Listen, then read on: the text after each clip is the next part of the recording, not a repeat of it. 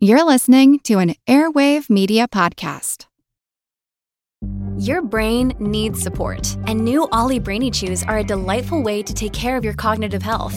Made with scientifically backed ingredients like Thai ginger, L-theanine, and caffeine, Brainy Chews support healthy brain function and help you find your focus, stay chill, or get energized. Be kind to your mind and get these nootropic chews at ollie.com. That's OLLY.com. These statements have not been evaluated by the Food and Drug Administration. This product is not intended to diagnose, treat, cure, or prevent any disease.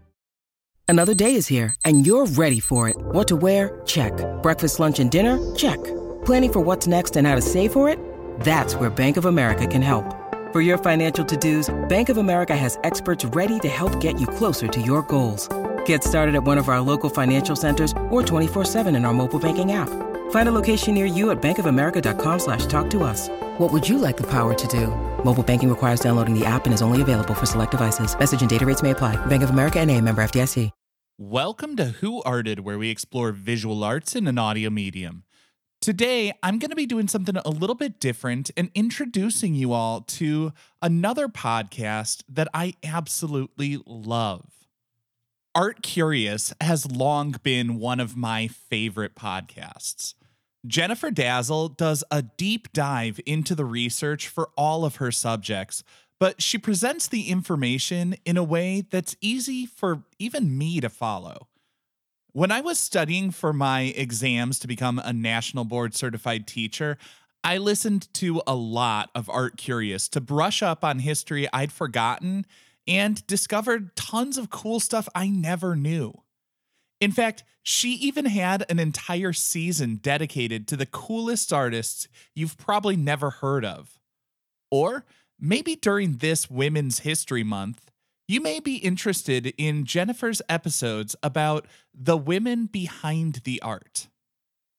For today, I wanted to put an episode into the feed on a topic that both Jennifer and I have covered. I made a mini episode on cave art in Lascaux, but for those interested in going deeper, please enjoy the Art Curious episode on cave painting beyond Lascaux. Welcome, Art Curious listeners, to the reintroduction of our bonus series from a couple of years back, A Little Curious. A Little Curious provides you with short and sweet bonus content about art history in between our normal episodes, and we are doing things a little bit differently this time around. For the next few episodes of A Little Curious, we are going all the way back to talk about ancient art. It's a topic I've done very little on since beginning this podcast a few years ago, and it's about time we changed that, and that we share some fun details along the way. In our last episode, we went long on cave paintings, often deemed the oldest of the old in art history. The cave complexes we spoke about, based in France and Spain, are some of the most famous, but they are not the oldest in the world. So just after the quick break, it's time to get a little curious about cave paintings beyond Europe. Stick around.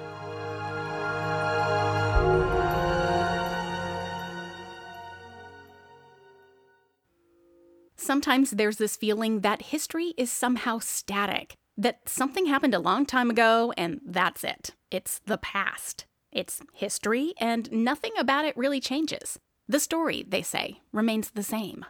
But what's really fascinating is that history, the study of the past as well as our understanding of the events themselves, are actually kind of fluid, changing all the time based on new findings, new discoveries, new evidence, and new points of view.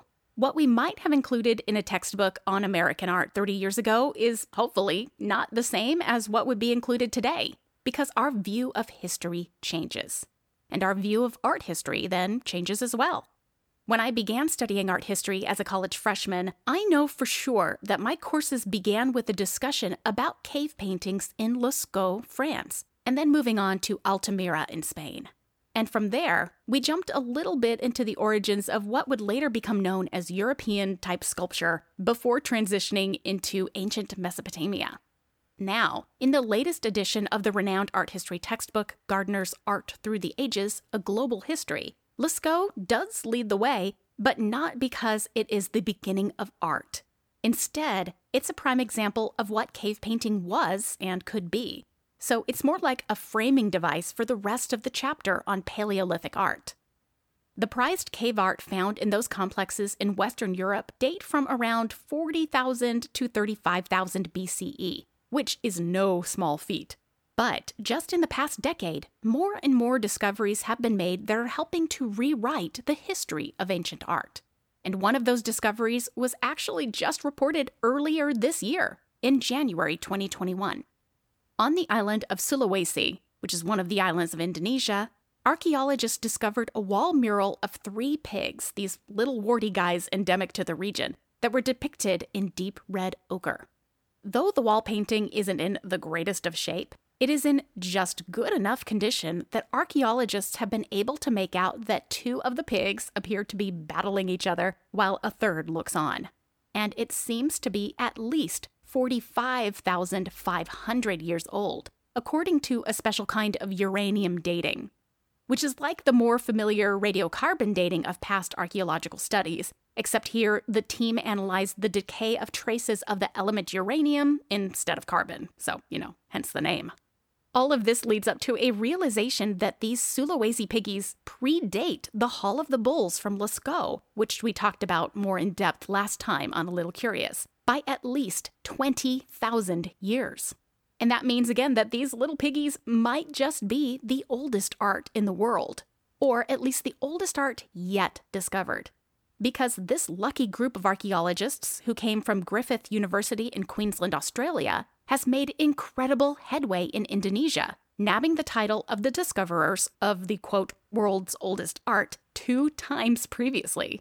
Once in 2014 with hand stencils from about 40,000 years ago, and once in 2019 with an awesome scene of warriors alongside a group of cattle and then more of those little wild pigs. It's fascinating to see that the narrative is changing to expand to ancient art beyond Europe, but that the subject matter kind of stays the same. In Indonesia, France, Spain, and elsewhere, we have all of these scenes of animals and warriors that showcase early societies' hunter-gatherer lifestyles and the spiritual significance of those hunts, too. But then a question still remains.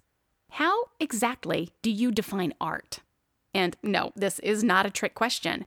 And in fact, it's a question that is kind of hard to answer if you really think about it. And one of my first seminars in art history began by asking this question, and the class was pretty perplexed by it. But in this case, how do we know what is a work of art? Meaning an object that's being created that showcases both skill and imagination in its making, that's also then meant to stand on its own as a decorative or an aesthetic object. And how do we know especially all of those details when a work of art was created so long ago? When is a handprint just a handprint on a wall? And when is it the beginning of cave painting? This question has been at the heart of debate about ancient art for a very long time. But the debate really began heating up even more in late 2018 when archaeologists announced the discovery of what they deemed the world's oldest drawing on a small rock found in the Blombos Cave in South Africa, which is about 200 miles east of the city of Cape Town. I will put images of this so-called ancient drawing on our website, artcuriouspodcast.com, as well as on Instagram and our other social media channels. But let me just give you a quick description. That rock has a blink and you'll miss it series of markings in good old red ochre again, featuring 6 lines crossed by 3 more curvier lines. And according to an interview given to the New York Times, the researcher who discovered it, a man named Luca Polarolo, realized quickly that this was a special rock, saying, quote, "I think I saw more than 10,000 artifacts in my life up to now, and I never saw red lines on a flake," unquote, with flake here being a small fragment of rock. He then finished by saying, quote, "I could not believe what I had in my hands," unquote. Yet when you look at this rock flake, at this ancient drawing, it's hard to know whether or not it is a drawing or if it's just a bunch of random scratches on a rock. And that's the really tricky part. The challenge that archaeologists face through contextual clues like where this rock was found and what else surrounded it in the cave. Because to be able to argue that this is a drawing, we're looking to argue that this is an image that was created with intent and imagination, And that's a pretty big job. But here's the thing. If a consensus is found and archaeologists are able to agree that this is indeed the world's oldest drawing, then art history is rewritten once again, moving that timeline back over 30,000 years before those pigs and bulls and warriors in Sulawesi. Because those little red lines date to about 73,000 years ago. And being able to establish that our ancestors, almost 100,000 years ago, were just doodling away, can actually have huge ramifications for our understanding of human development, of language development, and the way symbols were used in the Paleolithic era. And, of course, how we humans first started down this incredibly fascinating road of art. For more stories of the unexpected, the slightly odd, and the strangely wonderful in art history, subscribe now to the Art Curious podcast on the podcatcher of your choice, follow on Spotify, or you can download and listen in directly on our website, artcuriouspodcast.com. And before I sign off, I want to take this opportunity to thank our most recent donor, Scott from Saline, Michigan, for his super generous gift. Thank you so much, Scott. If you want me to read your name on an upcoming episode, to support our show, and to do it all tax-free, please follow our donate link on our website. I will catch you back here next week for our continuing series on cursed art, and again in 2 weeks for another little look at ancient art with A Little Curious.